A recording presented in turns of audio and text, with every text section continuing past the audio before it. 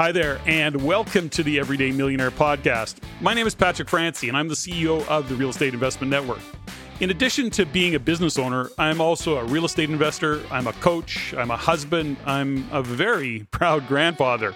And along with that, I'm also committed to stretching beyond what I've already achieved and of living a fulfilled life by continuing to make a positive difference in the world.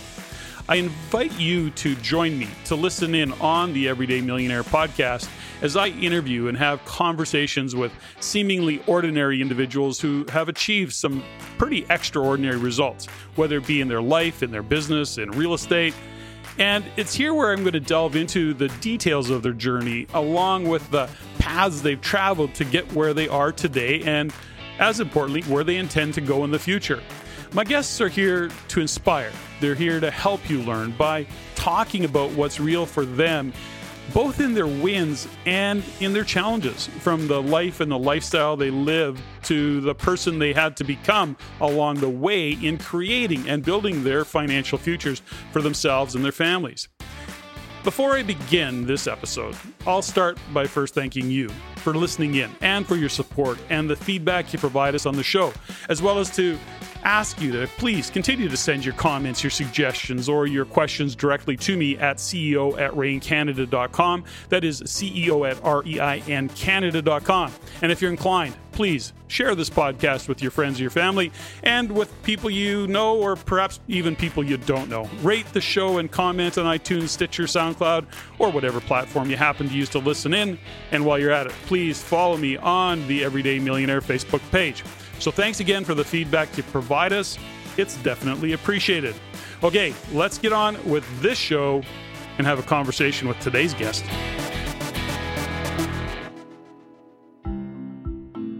My guest today, August Biniaz, is an accomplished real estate developer, fund manager, and general partner. Over the past 15 years, he has earned the reputation as a private equity thought leader with a clear vision for his business, his brand, and the values he stands for. He is the co-founder of CPI Capital, where he acts as the CSO and COO while working with operating partners across the United States. August has led the way in closing over $200 million of multifamily assets since inception and is driven by his passion for sharing his knowledge and in helping others achieve their financial goals.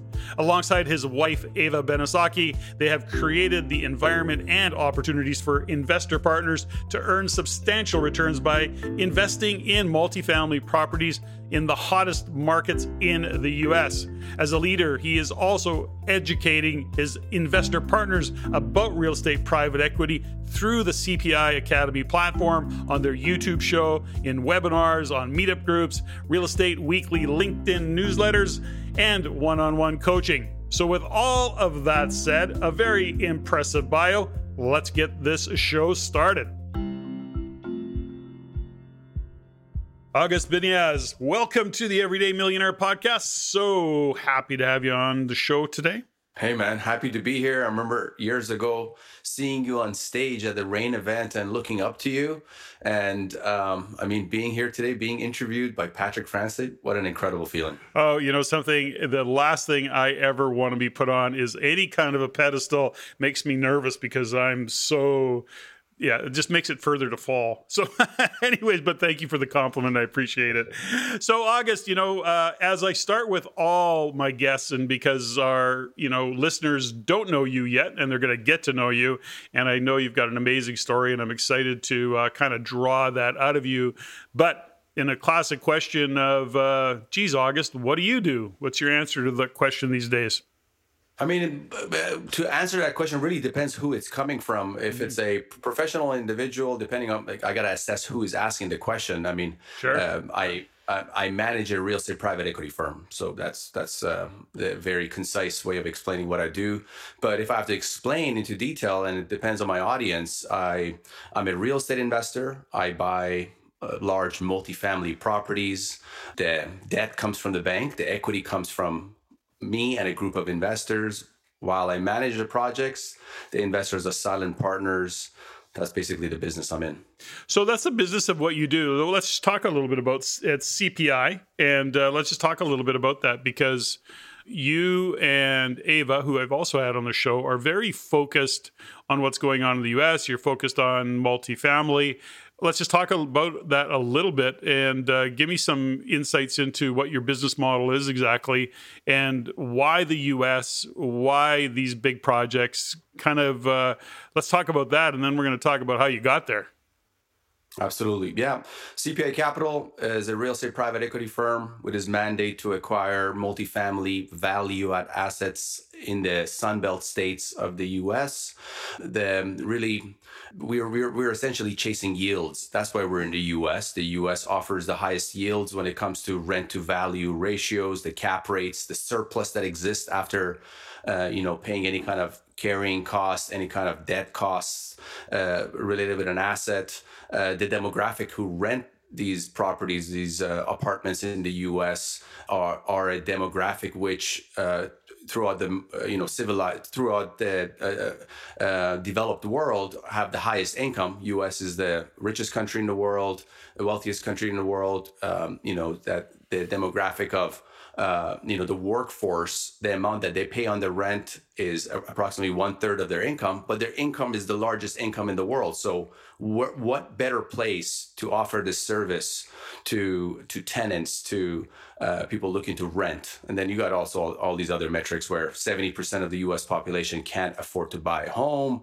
You got interstate migration taking place, people moving out of New York and California into these Sunbelt states, Fortune 500 companies moving there. So there's just so much movement, so much yields that exist in this business that has kind of, was the impetus for us to invest in the US, particularly coming from real estate background, Ava being in business in real estate for 10 years, myself in 15 years, exploring all different asset classes in real estate and being involved in many different parts of real estate, and then discovering US multifamily, seeing the yields, seeing the rent to value ratios, and then realizing the real estate syndication model, real estate private equity model, falling in love with it and building a company really around that concept. Well, let's talk a little bit more about that, because when you consider, what you've achieved, I'd like to hear some of your journey, because, you didn't, to your point, you started out 15 years ago and you didn't jump in at this level. You kind of, like many entrepreneurs, you started building a business, or you started doing something that led you down this path. Give me a little bit of background into just how you got on this particular journey. Where were you, let's say, what were you doing 15 years ago in the real estate market? And how did that kind of, was there a fork in the road along the way? What kind of led you here? Because you've accomplished a lot. CPI is very reputable. You've done a lot of things. You're hitting it out of the park for your investors, but you had to start somewhere. So take us back 15 years. Where did you start on that, August? Absolutely. Yeah. 15 years ago, Vancouver is going through somewhat of its early boom in real estate. And I'm in between jobs, don't really have a career per se. And my mom comes up to me and is like, hey, you should think about this real estate thing. Get your real estate license. It's pretty simple. People want to sell their house. Real estate agents put it on MLS, and the house sells and they make a commission. That's all it is. I'm like, really? It's like, yeah, you go take this weekend course and you become a realtor. So so I go research some more about it, realize it's not a weekend course, and then eventually get my license and go out there to try to make it. And I realize it's not as simple as just, not as simple as mom said it was. Darn moms. Yes. So I'm involved in that, trying to make it realize, oh my God, this is a whole new world over here. But it does excite me. Now, the real estate excited me very much, but not so much when it comes to the aspect of being a broker and selling and dealing with buyers and sellers, but it excited me about the need that exists. It's Maslow's hierarchy of needs. That shelter is one of the main needs that we have. So to provide that, be involved there somewhere, it's a tremendous opportunity. So for me, it was, how else can I be involved in real estate other than being a broker, but still being in this space? And that's when I realized that I'm much better at management. I'm a pretty hands-on guy. I got an opportunity to through my network to be able to buy my first property. We tenanted it. Unfortunately, the tenant damaged the property. We had to go in and renovate, and I called a bunch of contractors to come in and do the contracting work, and realized that hiring a contractor is not really like hiring other service providers You can't just go and hire the best person that comes up on the first search of Google. You got to, because otherwise the cost is going to be astronomical. So we try to bring on different contractors. We realize the price is too high, and I'm like, you know what? I'm just going to take this on myself. I'm going to bring on the painter. I'm going to bring on the carpenter. I'm going to bring on the drywaller, and I managed it. And I realized by managing it myself and doing a great job at it, I ended up being fraction of the cost it would have been if I would have brought in an actual general contractor. And that was my start, in general contracting, in real estate investing, really. And it grew from there. I started my own general contracting company, doing small jobs initially, fix and flips. Eventually moved on to doing ground up development of single family homes, more on the luxury side. Again, Vancouver is doing really well. So it was really a wave that I was riding here. Anybody touched anything turned into gold. But my focus at that juncture became to be a builder, to be great at what I did, not necessarily being a developer. So I was building single family homes for clients who were hiring me as a home builder. I was also building homes for myself, my family, my business associates, as me partnering with them, saying, hey, I'll find the property, I'll be the builder on it, you guys put up the a portion of the capital. So I was syndicating deals before I even knew what syndication was. But as I was looking at this space, and I saw others who were in this space who started as a single family home and scaled their way up.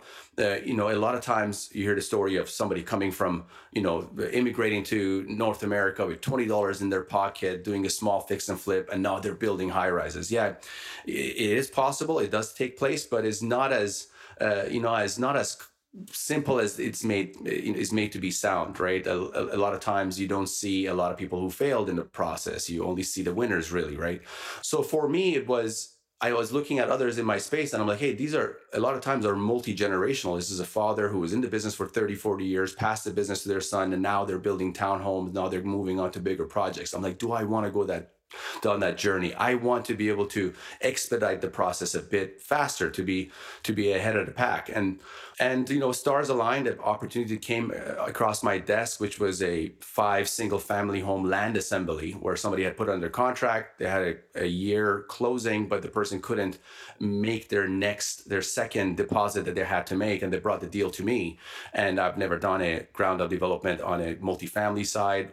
My experience was single family, but it was a great deal. So I went to a group of investors, people that have worked with in the past, and I brought the deal to them. I said, hey, listen, I'll bring on the GC, I'll bring on everybody else that needs to be involved here. This is a great deal. We're making money on the purchase date because we're getting it below market. This is a kind of a opportunistic deal that we have in front of us. And they came on. It was a $8 million land purchase.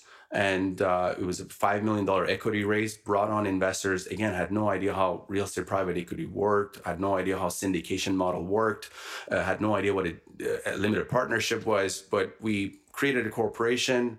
Each partner created their own corp within this corp. And then we did a shareholder agreements that I get a portion of the profits as sweat equity for bringing on the deal and sitting on the board. So fell in love with this model. I'm like, this is something I want to do. I want to be the guy who finds the deal, who finds the investors and gets a portion of the profit. And I loved it also because it was performance based. The better the project did, the better I did as a person who put it all together, rather than where a real estate agent gets a commission no matter what happens, a builder gets paid no matter what happens after the home is built, no matter what happens in the market. Whereas this business was very much performance-based. I fell in love with that for that as well. Okay, but hold on. You've covered a lot of ground here. So let me back up a bit because, sure, my brain goes back to to the early part of your story. So thanks for covering that, by the way. I think that's remarkable. But what I find, what you've done, but what I find is remarkable is this.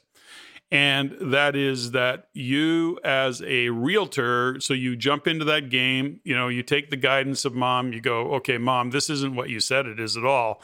And I'm joking, of course. But the reality of it is that many, and I would say by far most realtors never have any kind of a realization that being on the treadmill of selling deals and buying deals or finding deals, finding listings, that's what they do.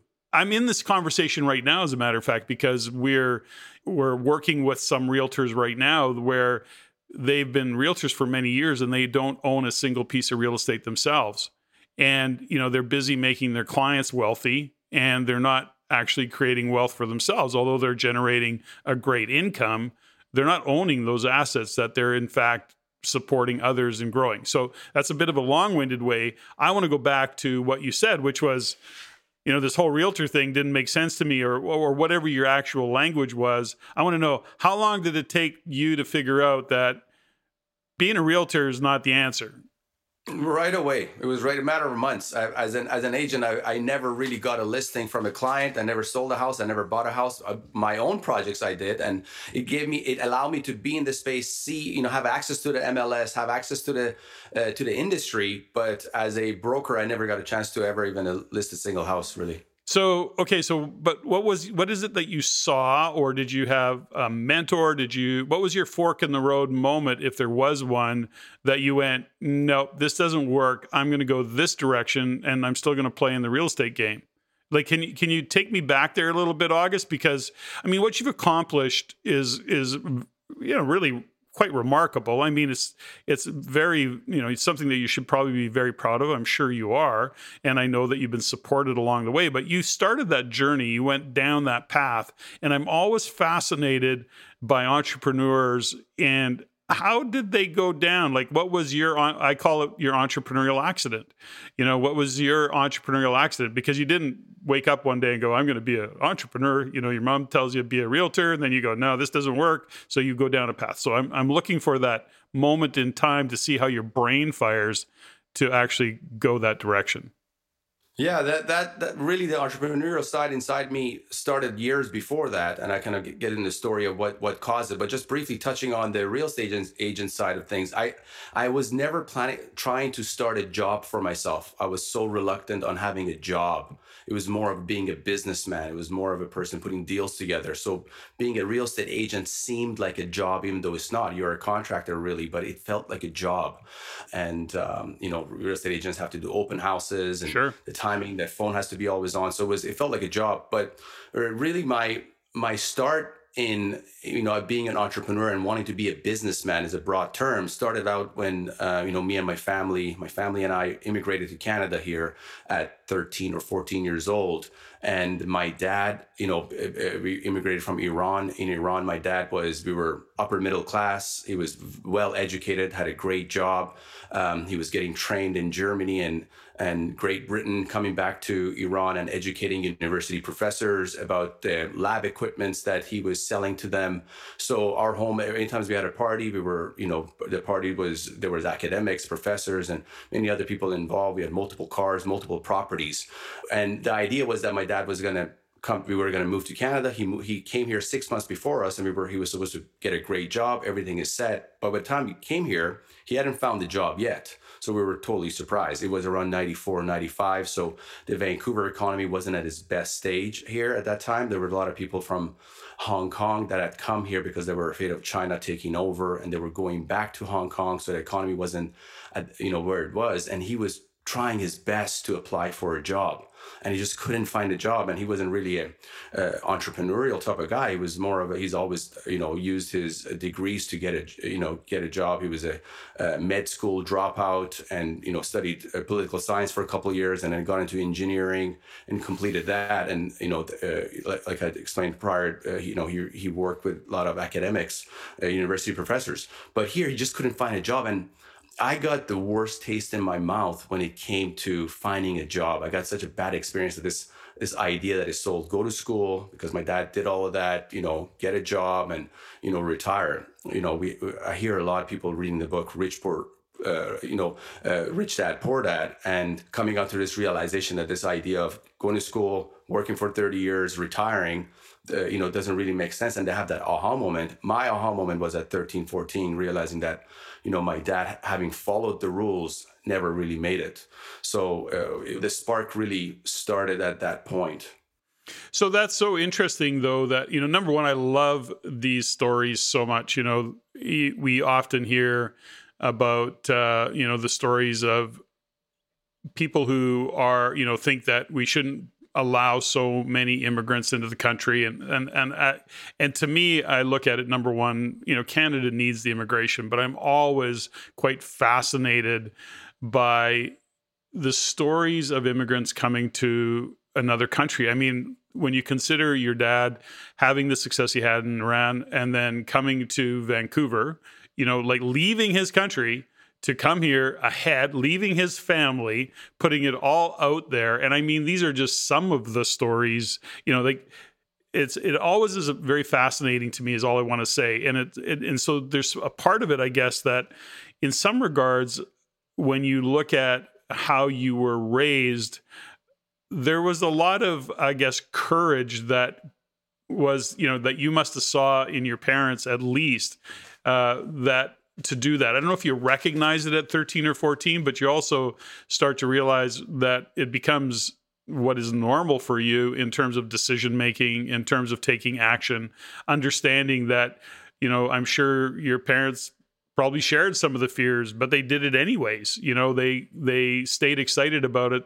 They looked to a really positive future for you and the kids, your siblings, of course, for their family. And I always admire that and wonder, because I've never experienced it, but it just has to be such an epic move to make. Yeah, no, absolutely it is. I mean, for my dad, and as far as the job, as far as the income, for my mom as well, for family and friends that you really have, immigration is, it is, it's really life changing. It's, Canada is really Canada, US, there's a nation of immigrants. People, if they haven't done it at this generation, it was a few generations before, but it takes a certain type of person to make that move. And that's my opinion about, US and Canada, particularly US being so successful, is because it's built from these people who were trailblazers, who didn't leave where they were and came and built this new country. So I'm really always been excited to be part of that movement, because it is somewhat recent when you look at it in the span of civilization, been around for 40,000 years. The United States has been there for a few hundred. So if Canada as well. So it feels good being part of this wave of this generation that's built these countries. But yeah, as far as the toll it takes on that first generation, they're literally sacrificing themselves for their kids to make it. Why did he want to leave Iran? I mean, again, my dad was involved in part of the society that were educated, that were well off, that were against the Orwellian regime that runs Iran is literally a theocracy. So it's a rule of the mullahs. Imagine priests running the country here. People are already trying to I see all kind of talks about Trudeau. I'm like, calling Trudeau a dictator. I'm like, you guys don't know what a dictator is. It was to a point that music, certain types of music was illegal. Since like you read George Orwell's book, and Iran was that and is that, and it's deteriorating. And to think of it that 1979 was one of the one of the best places in the Middle East, close friendship with Israel, fourth strongest or fifth strongest army in the world, 25 million population, people visiting Persepolis, visiting different cities, Shiraz and Tehran in Iran, and then going backwards in time, 8-year war that over 1 million people died that I lived through. I remember first grade, I was, our first grade teacher was telling us, hey, listen, today there might be some sirens. Everybody be calm. We're just going to walk to the bomb shelter. And as the sirens went off, all the kids started like just having fun because we knew class was going to be over, and her face went white. And I remember hundreds of kids, or probably 1,000 kids, running on the streets towards the bomb shelter, which was just a underground parking lot of a high rise that we ran to. But I lived through that all because, a certain group took over the country and ruled it the way they wanted, and caused so much damage and so much destruction. So yeah, those were all reasoning for my dad to move to the West, to bring his family and literally sacrifice himself and sacrifices the life he had in Iran to come here and to try to make it here. The reason I go down that path in terms of this conversation, August, from my point of view, and what I've learned is that, of course, we are where we are today, and we sometimes forget about the journey to get here, and how we had to develop, how we had to shift how we think and shift our view of the world. I mean, when you arrived in Canada as a young man, and then and being brought up in the environment that you were brought up, up.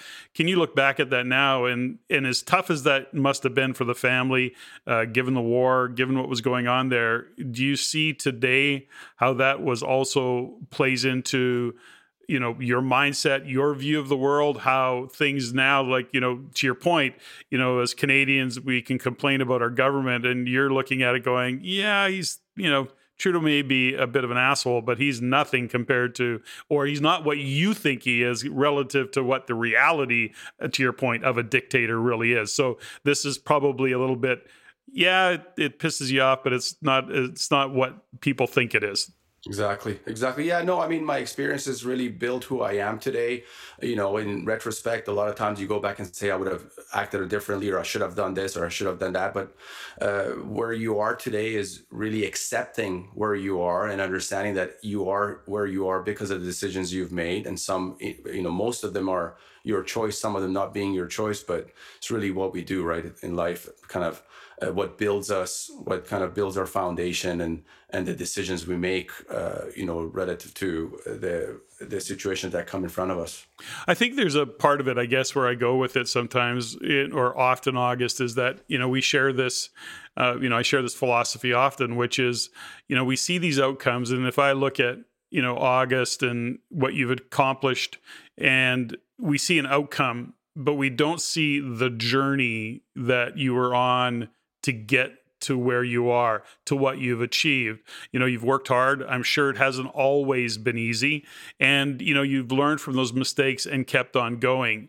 That's the part of it that I think that listeners, when I share these stories, when I talk about seemingly ordinary individuals who've achieved extraordinary results, you can focus on the outcome, but within the context of what we're talking about here today, I'm always kind of wanting to talk about the journey to make it real for people to understand that, to get these outcomes, you have to go on that journey. You have to be prepared to, to hit those challenges, to face those challenges, to overcome those challenges, and celebrate the wins along the way. But, having known you a little bit now for a while, I certainly see the passion and the drive. And when you look at that aspect of it, by the way, when we talk about the passion and the drive to do what you do, August, what's kind of underneath that? If we take the money off the table, say, beneath that, what is it that gets you out of bed in the morning and keeps you going? To be extraordinary, really. To leave a legacy, to build something great, to help a lot of people along the way, to be applauded by my mom. I mean, a very close relationship with my mom.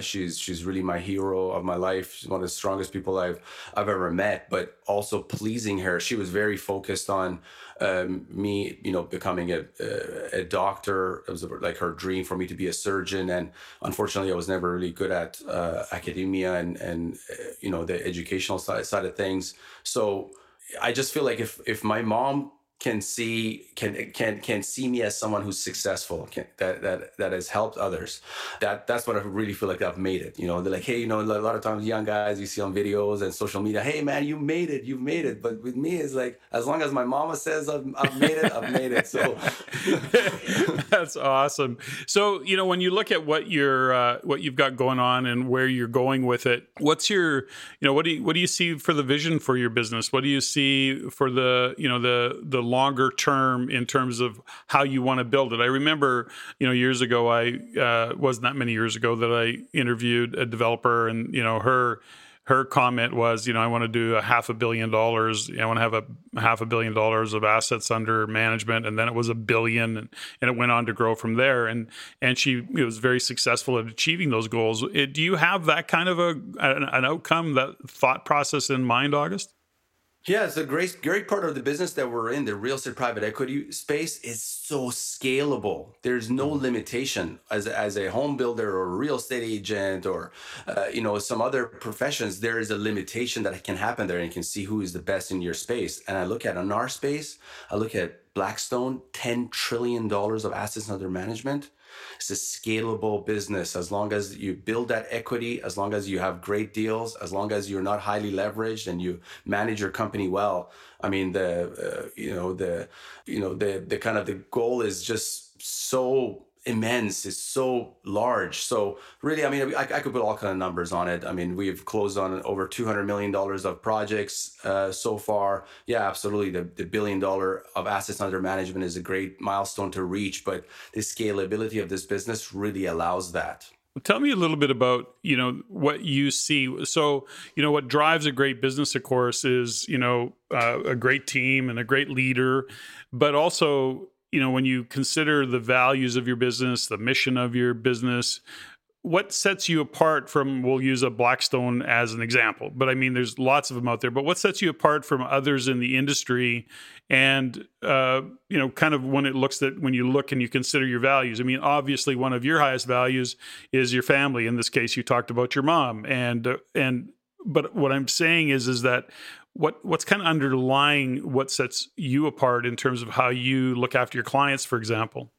Yeah, currently is really, and we've been very transparent with our current investors that our current model, our current size allows for this, but we're not sure if this can be sustainable. But is that communication that we have with our investors, is the fact that all our investors have the personal information and contact with our leadership team, being Ava, myself, or our other partner, Dr. Ambati, is they have their personal numbers. They get on our calls with us. It's a very holding the hand process that we have. We feel like they're our family. We've had investor dinners in Toronto so far. So it's a very close knit kind of a community. Now I'm saying as we grow and we have all these extravagant plans as far as growth, is that going to be sustainable? So that's something that we have to realize how to achieve that. But a lot of investment firms start out with that kind of initial investor community that they build. So currently in this phase is that close communication. We're very big on transparency. Of course,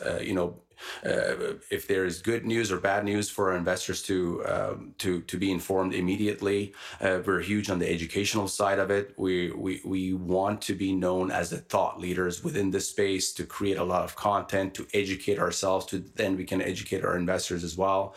To speak on as many platforms as we can, speak on summits, bringing on expert guests to speak with us, and recording that and sending that to our investors. So the educational side of it is very important for us as well. Those are some of the top items that I could note right now. So I want to go back in this conversation, August, is, again, I always look at the journey. So, you talk about being a young man in Iran. You have a great family. You've got you've developed great family values because of that. But was there a time somewhere early on, when do you think, or was, you talked about saying you always kind of wanted to be a business owner. You didn't want to have a job.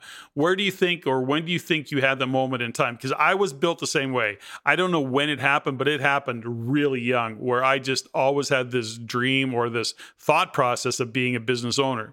And I had a job for a short period of time, a few years, literally 7 years in a corporate structure, which was really, I looked at that and went, that was such an amazing, I guess, apprenticeship or education for me in real life, in real terms. I learned a lot. And then I had my entrepreneurial accident, and I haven't looked back since 1984.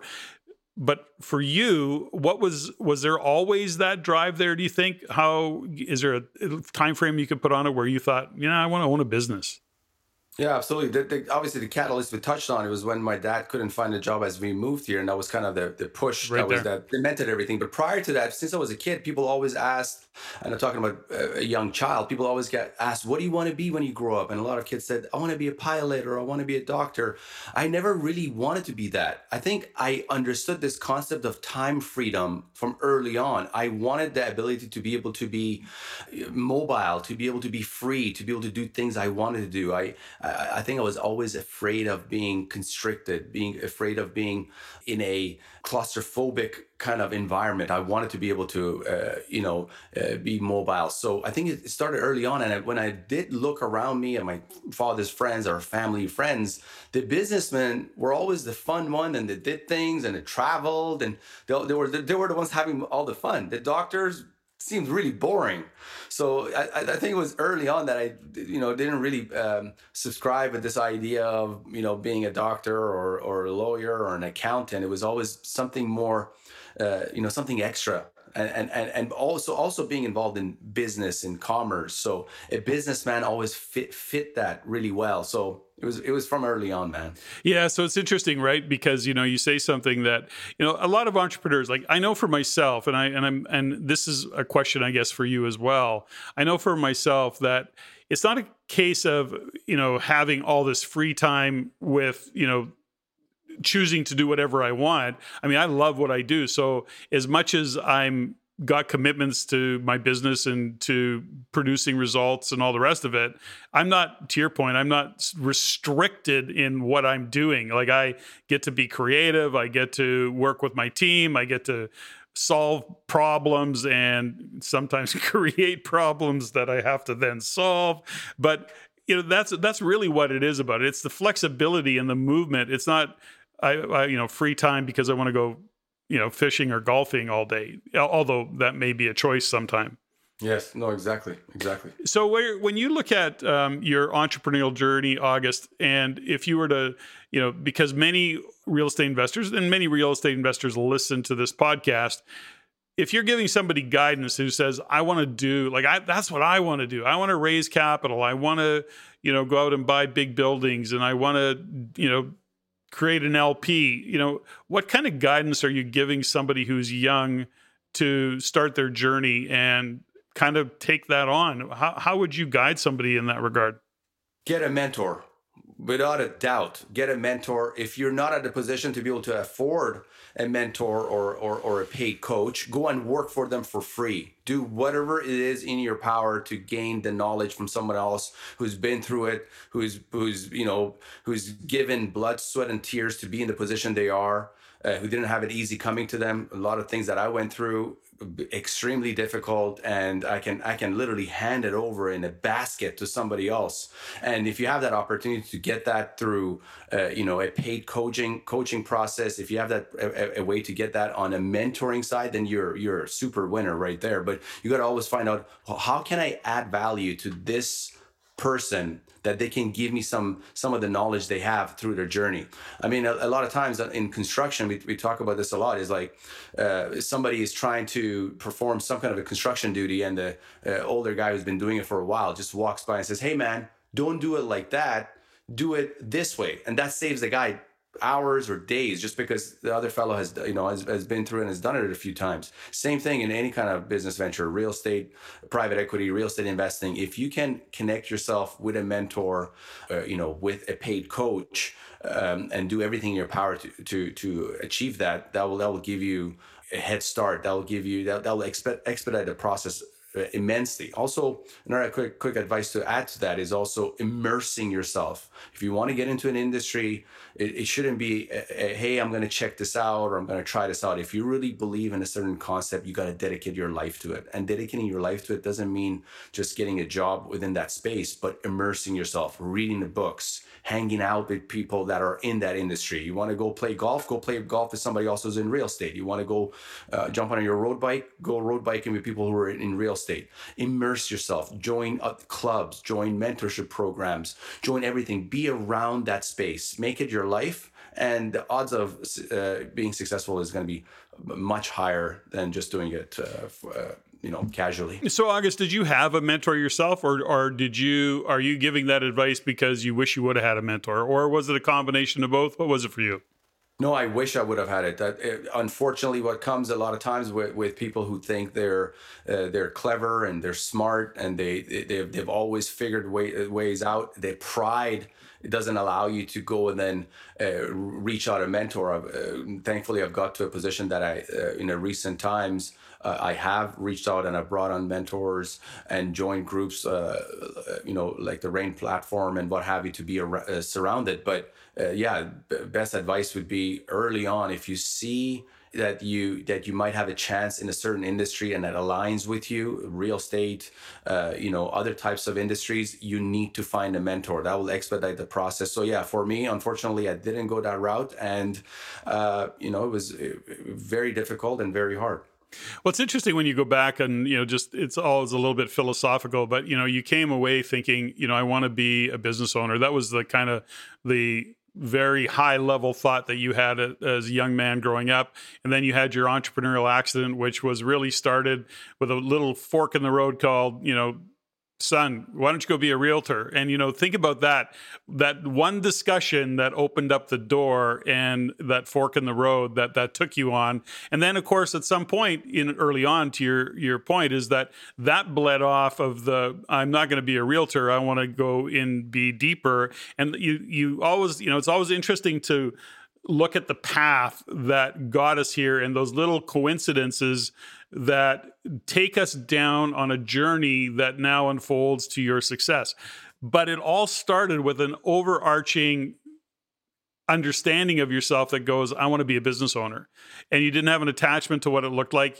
That's where it started. The next thing you know, you have your entrepreneurial accident. And I can say that about me. I've had about 3 entrepreneurial accidents, hence the businesses that I own. Now, some of them I've struggled, I've been challenged, all of the stuff with it. I wouldn't trade any of it, by the way, but it's a reality for those who are looking at going on that entrepreneurial journey, is that you want answers. Often many people want an answer. I think I'm going to do this. I want it, but you've got to start with a understanding that this is what I'm going to do, and then let it go. Start the journey. And, then these little nuances or these entrepreneurial forks in the road show up. What's your thoughts on that? Do you see that when you're looking back in reflection, or even in the community that you hang out with, August? No, 100% I do. I mean, that, the moment that I realized that I don't want to have a job and I want to be involved in real estate as an agent, and then I want to be involved in the contracting side, these are all very major milestones. But another very major milestone that I think a lot of your listeners will resonate with was the moment that I realized that the limitations that I have for being a developer, being a builder, the limitations that I have because of my access to equity could be alleviated by private equity, by private capital, by investors. Mm-hmm. A lot of times I look at life and I'm like, we require investors throughout our whole life, because an investment is not only a monetary amount. A lot of times people give their time, give a lot of different things to us. They're investors in us, even if in a romantic relationship, it's literally someone's wife or someone's husband. They've invested in you. So it's important to create this relationship with investors, but to be able to utilize that in real estate. If you have investors, if you're doing something well enough that others trust in you to give their hard-earned money to you for that business venture, and you can grow from that, if that sparks get turned on in you and you can realize how to utilize that and how to grow that, you as an investor are on a great path. Well, that's an interesting topic, because we see time and time again that we, of course, within the Real Estate Investment Network are often having conversations with people that go, I can't do this because I don't have enough money. And, we say, well, we use a phrase often. It's a quote that we say, the more knowledge you have, the less money you need. And that just comes from understanding, the flow of money, what you can do with other people's money, and supporting and creating a profitable investment for them as well as yourself. How were you, when it came to raising capital, or when realizing that you needed to raise capital, were you frightened by that prospect of saying, I have to find investors, or were you nervous about it? Give me a little bit of insight in how you took it on. Did you have to get education? Did you reach out for help? How did you actually step into that? Because it's a big responsibility, working with other people's money. And I know you and David take it very seriously. Yeah, all of the emotions combined, kind of getting into the space of raising capital. Obviously, capital raising is overseen by the securities commissions, both in Canada and the US, and they're pretty strict regulations and regulatory frameworks that exist around raising capital. So, of course, the education is very important. Connecting with the right securities attorneys and what have you is very important. But initially, it's very important to set your values within that space, because the moment that you are someone else's steward of their investment, losing money, being unscrupulous is something that attaches you for a lifetime. And it's important from early on to understand how to avoid any issue that's going to put you in a situation where you lose investors' money, or you ruin that trust that exists, because our whole business model is this whole growth idea is around the brand we've built, which is all around trust. So if we don't dot all our I's and cross our T's and make sure we do the right underwriting on deals, make sure investors have the perfect investment journey, we could, pretty much shoot ourselves in the foot and ruin something that is decades to come. So it's very important early on, put those values in place from the way you treat investors. For example, I've talked to very openly, and I mean this from the bottom of my heart, and I'll stand by it till the day I'm no longer here, is that I rather lose my money than investors' money. Mm-hmm. And I mean that from the bottom of my heart. Now, rethinking about it over and over, I rather not lose any of the money. I rather not lose my money or investors' money. But if there was a choice, if there was a gun to my head and I had to choose one, it would be that, because that will actually help me build myself. I can leverage that story that there was a situation August was involved in, and thankfully he hasn't, because the market has been on such a hyperbolic trend over the last, since I've been involved in it heavily on the investor side. But if it does happen at some point, I want to be able to leverage that story that this guy was willing to sell his shirt on his back to make sure that his investors don't lose or their recoups. Because when I hear those stories, that excites me. Yeah. That excites me, the stories of what somebody did to build a company. So yeah, this investor journey has been incredible. I mean, really dealing with investors and the demographic. We deal with accredited investors. These are doctors, lawyers, surgeons, accountants, people who are so much more educated than me, people who are more successful than me, people who have bigger net worths than me, and they trusted in me, in my business idea, to write a check, sign a 200-page subscription agreement that pretty much says, if these guys lose all your money, you can't do anything about it. That is the trust that you don't want to lose and you want to build from. Yeah, there is a quote, I don't know who did it, but it's along the lines of, it takes a lifetime to build a reputation. It takes a moment in poor judgment to destroy a reputation. And these are the things that, when you understand that reputation in the game that you're playing is absolutely everything, it's really, really important to maintain your integrity, say and do, be who you say you are, and all the rest of it. And of course, delivering results is a big aspect of that. But there's certainly a lot of room for, the results side of things when you stay true to, the intention of, doing your best for your investors. So I just find it quite interesting along that line. Now, tell me a little bit, August, is that, when you look at who you are as an individual today, I know that you're really focused. You're obviously a bright guy. You've probably got a good propensity for numbers. But rather than ask you or say that, what's your superpower? Ooh, my superpower. Let me think about this. My superpower. My superpower is my resilience. Mm-hmm. My resilience. I mean, I've always been a fighter, actually, like literally, and in every sense of the word. I'm a hard guy to say no to. I'm a hard guy to fail. Sometimes it works counterproductive for you as being a fighter and being resilient. But it's difficult to deter me when I have my mind set on a mission. So when you look at how you are today as a leader, I'm not I often ask the question, is it nature or nurture? So when you look at your leadership, there's a part of it, of course, that's character. It's part of your upbringing, but it's also part of your realizations. But is it something that you study? Do you read about it? Are you focused on being a great leader, or do you just show up and do and be who you are?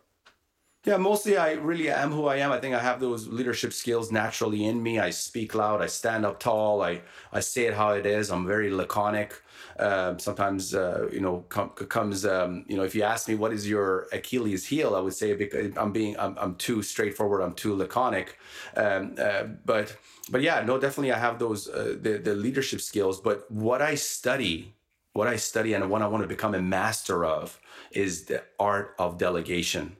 Is really the best businessmen out there, the most successful people, the people who delegate the most important tasks to the right man for the job. As a custom home builder, I didn't know how to build a roof. I didn't know how to set shingles. I didn't know how to frame houses, but I knew how to find the right roofer who's done other projects in this city, who understands the roof that I want to do, to make sure I manage them correctly, bring the right man for the job.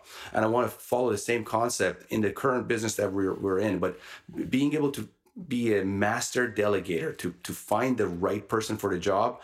I mean, you're on your way to being a Junior Elon Musk with all the companies he's got, because he brings on the right man for the job. There you go. It's an interesting, there's a phrase that I often use with young entrepreneurs, as I do in some coaching, is that, you need to learn to delegate, but not abdicate. What happens with many small business owners is that they do delegate, but they look at that as they then abdicate. So they'll pass it off, and they believe that, well, I've delegated, which is what I'm supposed to do.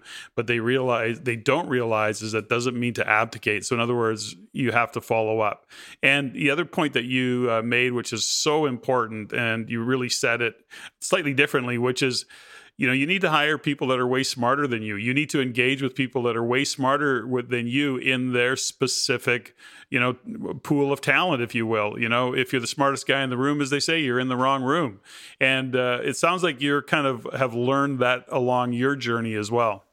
Yeah, no, absolutely. I mean, it comes from the book, really, Think and Grow Rich by Napoleon Hill. And there's a chapter he talks about Henry Ford and how Henry Ford ends up suing a news conglomerate because they published something about him not being sophisticated, and he sues them. And in court, he's going through deposition, he's going through cross-examination by the lawyer of the news agency, and they're trying to prove that he might not be very sophisticated. And then he just gets fed up, and he's like, listen, at my office, I got a few electric buttons I can press, and I can bring the great minds within that space to come in and answer to me. Mm-hmm. What I'm best at is finding the best man for the job and bringing him in with all the skills that he has in the world to kind of give me a crash course on different things. Why would I need to know about everything in the world? I just got to find a person who's an expert. So I really live by that. So when you look at your history and what you have achieved and you go over it, obviously, and commonly we've all made mistakes, but is there something that shows up for you as something, what you would maybe consider a failure that turned out to be a blessing in disguise, for example? Or have you had a failure that you went, holy cow, it's a good thing that happened because of that I learned about that? Any of those kinds of thought processes that show up for you, August? I see myself as a lucky person, lucky in all around. I mean, lucky with the family I got, lucky with the opportunity to be living in the West, lucky with the opportunity of being involved in real estate and eventually real estate private equity, which I feel like is a tremendous business to be in. Overall, I've always been a lucky person. So yes, there's things that have happened, which there were, in my opinion, were mistakes made by me, but ended up being, a lucky situation. So I can't really say that I made a judgment and it was the correct judgment at the time, but it was a mistake and it ended up being something right. I wouldn't go that far, but I would say that I have got lucky definitely over time. Oh, that's great. So when you look at the role of a significant other in your life, how important has your significant other been in your business and in what you've achieved? My significant other is really my relationship with my significant other is really a storybook. It's something that there should be books written about and TV shows and a bunch of other things. It's something I don't think is very common, unfortunately. I don't think is very much possible. It's really the stars aligned for me to connect with my significant other, for us to not only be life partners, but also business partners, for us to align on so many different levels. I hear stories, in the other generation where people were just finishing high school and they met their high school sweetheart and they fell in love and they lived together happily ever after. And it happens all the time, but the numbers just made no sense. The great thing about me and my partner is we were single for an extensive time prior to meeting each other. And we exhausted every option that was out there. So it wasn't a situation that we met our high school sweetheart. We came into this by the choice that we had, with all the freedoms that existed for us, with all the other options that were out there. We came into it making that choice to be in it. And then, something truly amazing came out of it. And there was a spark there, and we got to be able to build each other, better each other. Ava Benesaki, or actually the CEO, I actually work for her, literally, is CEO of CPI Capital, is my wife. I'm her husband. And the relationship is very, very close, very close. We're looking to build something great together. We wake up early in the morning. We go to the gym. We come back, we brainstorm, plan the day. We call it, we triage the day, and then we get into our our own side of the business. We travel together, we do sports together. There's just so much building there, and I wish that for everyone. I wish it, and but just the odds that exist for someone to be able to meet that perfect person. Yeah, I think with social media and dating apps, is it possible to meet that perfect person?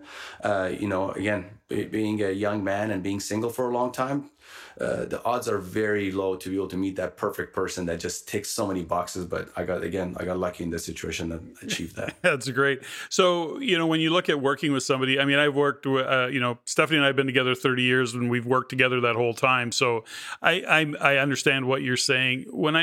When you look at the relationship that you have with Ava and what you guys do in business, is there a secret to or a tip that you would give to somebody who's working with their significant other? Do you guys, is it just because you are able to turn it off at a certain time and go, okay, no, we're not talking business anymore. This is just life. What is there some insight that you would share with somebody about being successful and working directly with your partner, your significant other?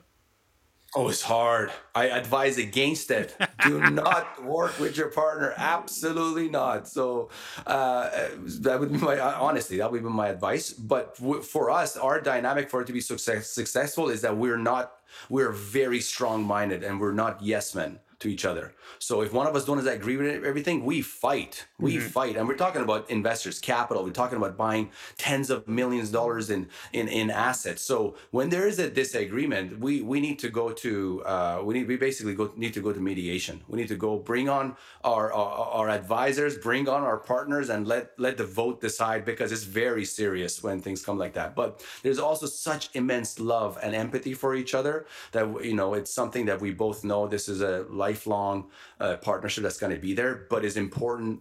There is no softer side where somebody in this relationship is going to overpower the other and they call the shots. Is if there is a disagreement, it goes to a vote to partners. So I think that's been something that's been really helping us out. And then also a lot of times our partners, like you mentioned earlier, are much more educated than us. Our asset managers, Philip Lossman, shout out to Philip Lossman. He's been asset managing for 30 years. Wow.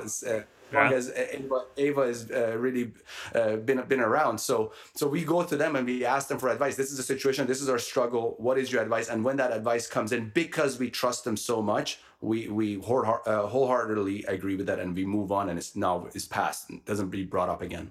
That's fantastic. It's interesting. Stephanie and I, although we worked and have worked together a lot over the years, we have different businesses, and the same businesses, they all cross over. But to your point, I mean, when we go toe to toe, our if we disagree, we don't have a problem with duking it out. Like we really get into it and really debate and argue and fight about it in a constructive way always, and in a respectful way always.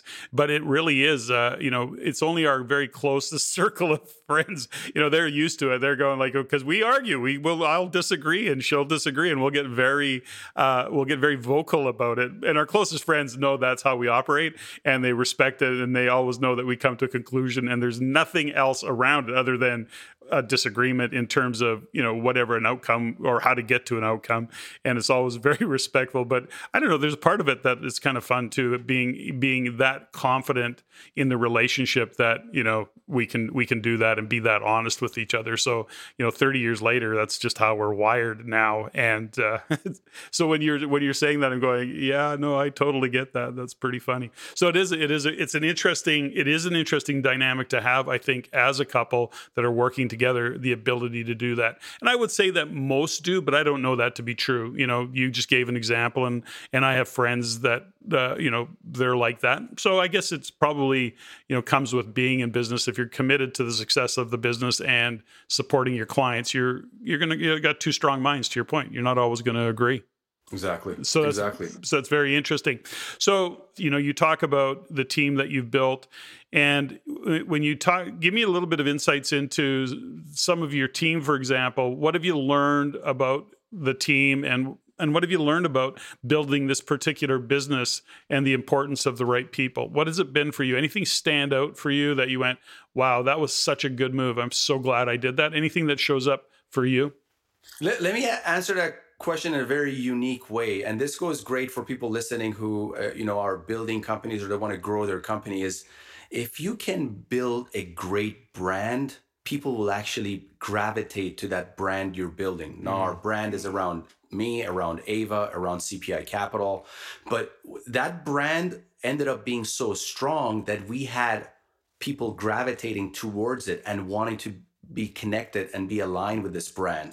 So the brand did the hard work for us connecting with these great minds who eventually came on and became part of the company and became our partners. Dr. Drew Tejambati is one of the most brilliant minds I've ever seen. It was the brand that drew him to us, to him to realize this. I learned more about real estate private equity, learned more about us watching our YouTube show. But that brand was so strong that allowed that. And then when I connected with him, I'm like, listen, Ava had a call with Dr. Drew. She told me about him. I'm like, all right, let me get on a call with this guy. And I'm like, my mission was that he's going to be connected to this company somehow, that he's going to equity shares, ownership shares, whatever it is. This is someone that I want to align myself for the rest of my life. Doesn't matter in what capacity. That's how much of a brilliant mind it was. But all of that started with the brand. If we were just in another investment firm and the brand wasn't really around it, that connection might have not been made. And also for other team members as well. You describe, perfectly what I often say to, real estate investors. We spend a lot of time, with investors, and they're always saying, well, just tell me what to do. Tell me how to do it. Give me a new strategy, a new tactic.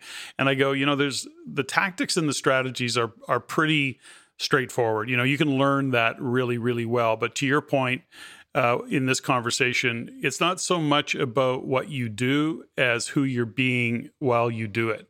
And this goes back to the brand. This goes back to leadership. It goes back to, the relationship you have with Ava. It really is about who you are in the context of what you do.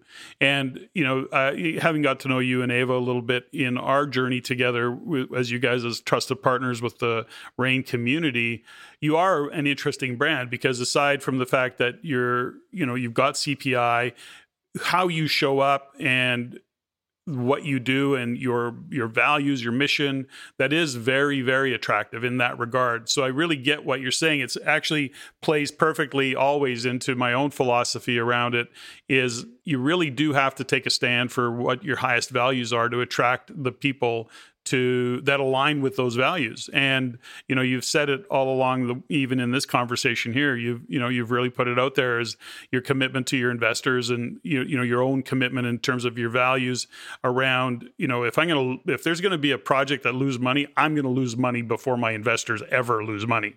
But that's a stand, right? That's a belief system, and that's a statement of the character and the brand that you represent in CPI Capital. So I find it very interesting, and I think it's so valuable to anybody who wants to take that on. They're so busy. I don't want to make it sound critical. That's not what I'm meaning here. Often we see young people getting into this business, for example, and they don't understand what you just talked about, which was, how are you going to show up? What is the brand going to represent so that you attract the people that align with those values? Is that accurate of what you're trying to say there, August? Absolutely. No, precisely. So when you talked about you and Ava going to the gym. So let's talk a little bit about what is your self-care routine? Are you, physical, mental, spiritual, or what is how do you look after yourself so that you have the energy, the time to do what you do on the business side of it? Because you're very passionate and intense. How do you show up so that you actually look after yourself? Absolutely, yeah. Going to the gym for us is really a ritual. It's not a hey, we go to the gym today or not. Is a must. It's really looked at as if Obama, when he was in office for his 2 terms, could exercise for an hour a day. Everybody else can do it too. Okay, this is a president of the United States. If you exercise for an hour a day, you could do it. So yeah, it's basically that logic is that a healthy mind lives in a healthy body. So it's very important to take care of your body, take care of your mental health. If you are quote unquote successful in life, but you have mental health struggles, you have addiction struggles, if you have physical issues with weight or unhealthiness, I would actually take the successful out of it. I don't believe someone is successful, even if they could be successful in successful in business. They couldn't really be successful in life if they haven't taken care of their own temple, their own body. So very importantly, yeah, take care of your physical well-being. If it's a gym, if it's being active, surrounding yourself by other healthy individuals. Another thing I could add is the decision I've made to not consume alcohol. I think it's been now 12 or 13 years. Best decision of my life. I feel like I'm in a part of a special club. I got a chip on my shoulder. At some point I was like trying to be cool. I don't drink because like all this stuff. So it doesn't really work out at times. Sometimes I order a non-alcoholic beer and everybody thinks I am having a couple of drinks, and I'm usually an excited guy. I talk fast. I talk with my hands. So a lot of time people think I'm having a few drinks anyways. But yeah, that decision as far as being 100% sober, learning to get the feelings that alcohol and substances could give to someone, getting those feelings from life. If you can achieve that, you've had something truly incredible.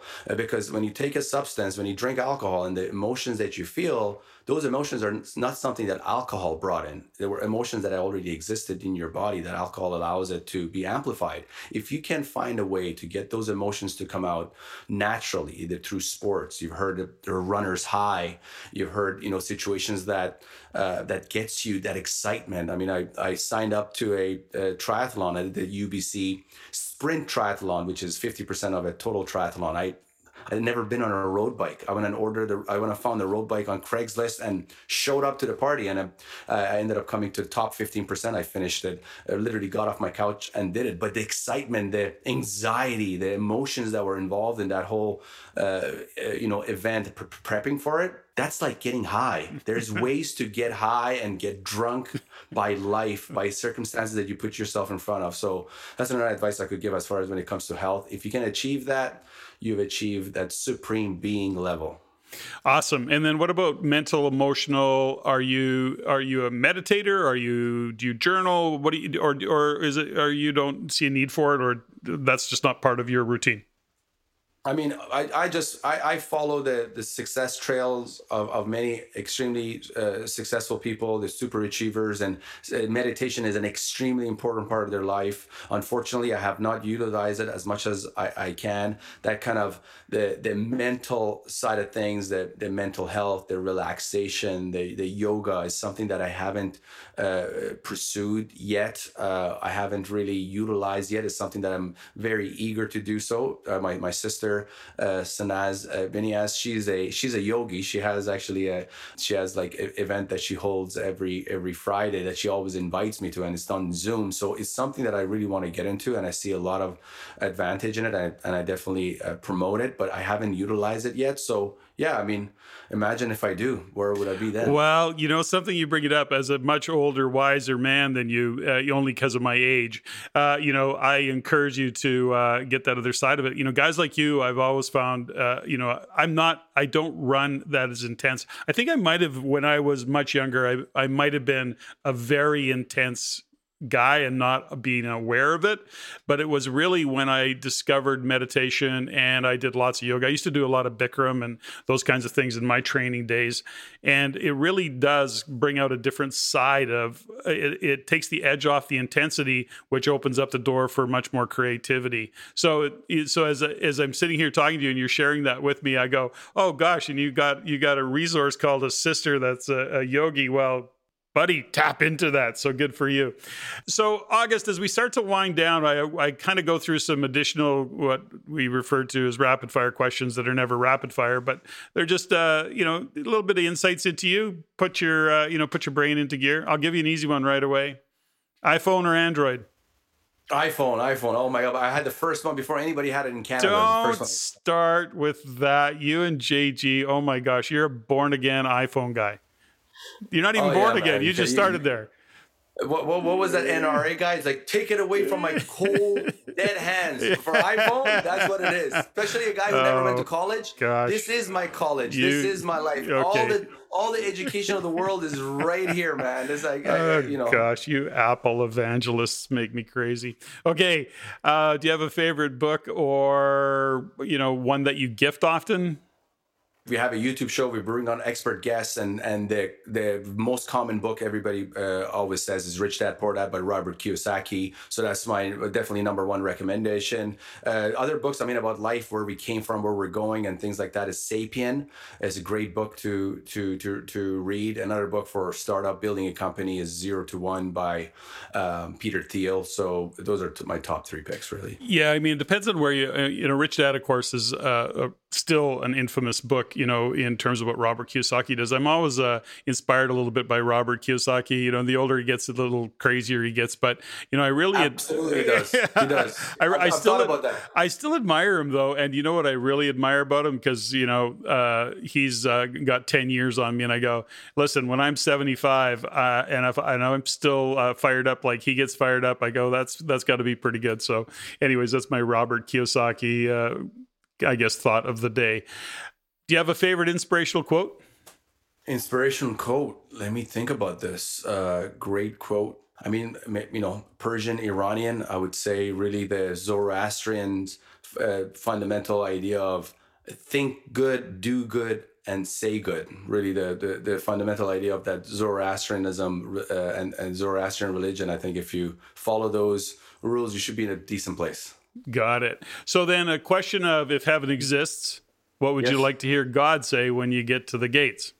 My man, let's have some fun. All right. I know you never became a martyr. There's no 72 virgins, but there's a lot of party to do up here, man. Come on in. That's awesome. Your room, your desk, or your car, what do you clean first? Room. Definitely room, because I wake up in it. Favorite tune or band? What are you listening to? What do you like to listen to? I have a certain genre that I listen to is deep vocal house. Wow, I'm going to have to look that up. Do you have a favorite movie? Ooh, let me see. Oh, a recent movie that I've watched a few times is a little bizarre for others. Probably is The Collector. The Collector. Either Debt Collector or Collector. Who's in it? Do you remember? No big top Hollywood actors. It's just a smaller movie, but it was good. You remember it. Okay, yes. Favorite swear word? Favorite swear word? Oh, let me think about this. Well, I don't know. Do you have one? Maybe you don't have one. Let me think about this. Favorite swear word? It really says who I'm saying it towards, really, right? It depends on the receiver. So you don't have a go-to. Well, maybe it's just you're putting it out into the universe just because I'll tell you something funny about a swear word, though. It's a really quick, very, very quick story. Is mother effer. Yeah. I again, coming from the Middle East as a young man, before pre-puberty, really. So I wasn't really fully Middle Eastern. I'm much more Canadian than I am Middle Eastern. But in the Middle East, the worst swear word you can tell someone is basically something bad about their mother. Their mother being a bleep, right? Yeah. So when I came to Canada, I was under the impression that when you say mother effer, you're actually saying somebody's mother is something or as such. Yeah. It wasn't until just a little while ago that I realized that mother effort doesn't really mean anything to somebody's mother. It actually means badass. When you actually do the dictionary. Yeah. So anyways, just want to give that story. So this whole time, and as I say it to all my somewhat of an immigrant friends, all of a sudden, really? It doesn't mean that? I'm like, no, it doesn't. It has nothing to do with people's mother. But well, I had an old friend of mine who was Lebanese, and he taught me as a young man how to swear in Lebanese, of course, as you're apt to do when you're young. And he also taught me the worst insult, which I didn't know what it was. I just knew the word, and I used it one time on a Lebanese individual, and I nearly died that day. And then I realized what it was, which was an insult to the mother. So don't do that. Okay. I learned that at about 19 years old. So anyways, one more question before we go. What are you grateful for today? Oh, what am I grateful for today? What am I grateful for today? I have a long, grateful list of things. So I'm grateful I have my mother. I'm grateful I have my father. Grateful I have Ava as my partner and life partner. Grateful I'm healthy. Grateful for CPI Capital. Grateful for all the investors. Grateful for Patrick Francey and the Rain Network. Grateful for everything, really, man. I just can't stop it. There's just so much, so much happiness and so much gratefulness about life and everything that I was able to achieve and everything that was, was there for me to take. That's awesome. And I am always grateful for my guests and the opportunity to get to know you a little bit better today, August. So thank you so much for being on my show. And do you know what else I'm grateful for? We've had a kind of a cold and or a chilly and wet spring. And today is a fantastically beautiful day. The sun is shining, and I'm sitting by the poolside studio having a conversation with you. And when I'm done here, I'm going to go stretch, get some sunshine, and take my dogs for a walk in the country and enjoy this amazing day. So enjoy, man. Thanks very much, August. Enjoy it. You deserve it. Thank you so much. Ladies and gentlemen, thank you for listening. If you found value in the podcast, please take the time to rate and review and share with others. Share with your friends.